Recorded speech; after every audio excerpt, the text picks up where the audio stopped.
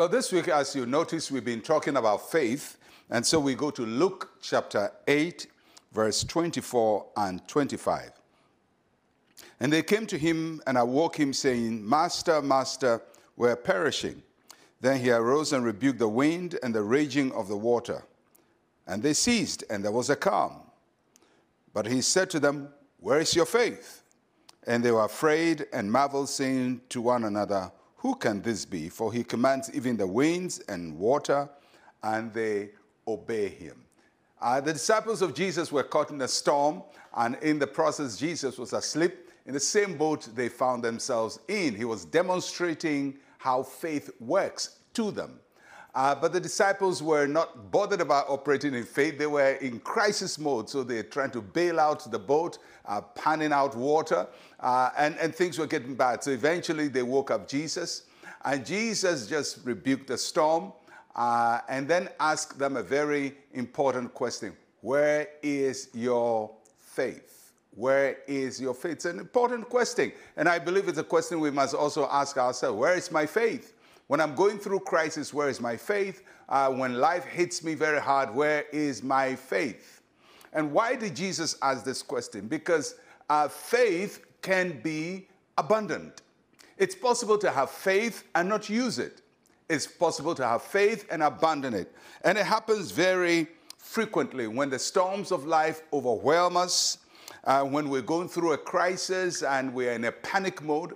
All of a sudden, we forget everything we know about God, about his faithfulness, about the word of God, about our faith, about what we've heard.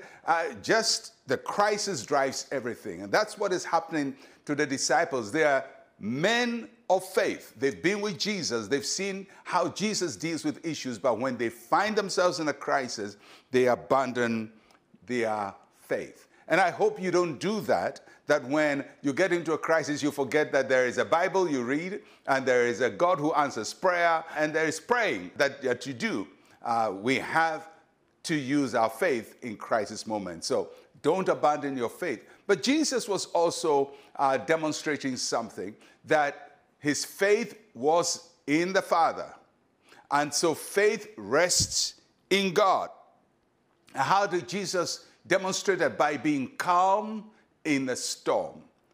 It doesn't mean that don't be concerned and don't think, that be aloof, no. But you have to rest in the Lord.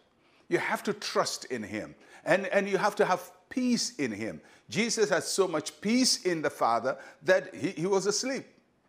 And he's telling us how we should also behave when we're going through a crisis moment. Don't get all worked up, running helter-skelter, sometimes complicating your own problem, screaming, shouting, telling everybody about your problem, trying to get help from everybody and people insulting you in the process. Learn to trust in God. Rest in the Lord. Be calm. Take it easy. God is in control. Trust him. And I don't mean just fold your arms and do nothing, but trust God.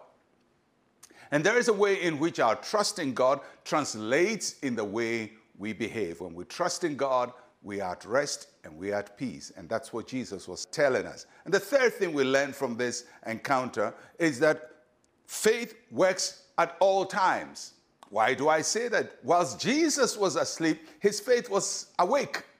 So God doesn't just abandon us when we are asleep, or faith doesn't elude us when we are asleep. Our faith works whether we are asleep or we are awake, whether we are in a storm or we are in a calm environment, whether it's night or day.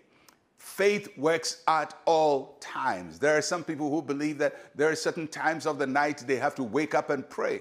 It's okay to wake up and pray, but if you're waking up to pray because you believe you must keep watch over your own self, then you don't trust God. Because he who keeps us neither slumbers nor sleep. If you trust God, you rest in him and you remain calm in him. Let's pray. Say with me, Heavenly Father, my faith is fully rested in you. I command every storm to be stilled in Jesus' name. Amen and amen.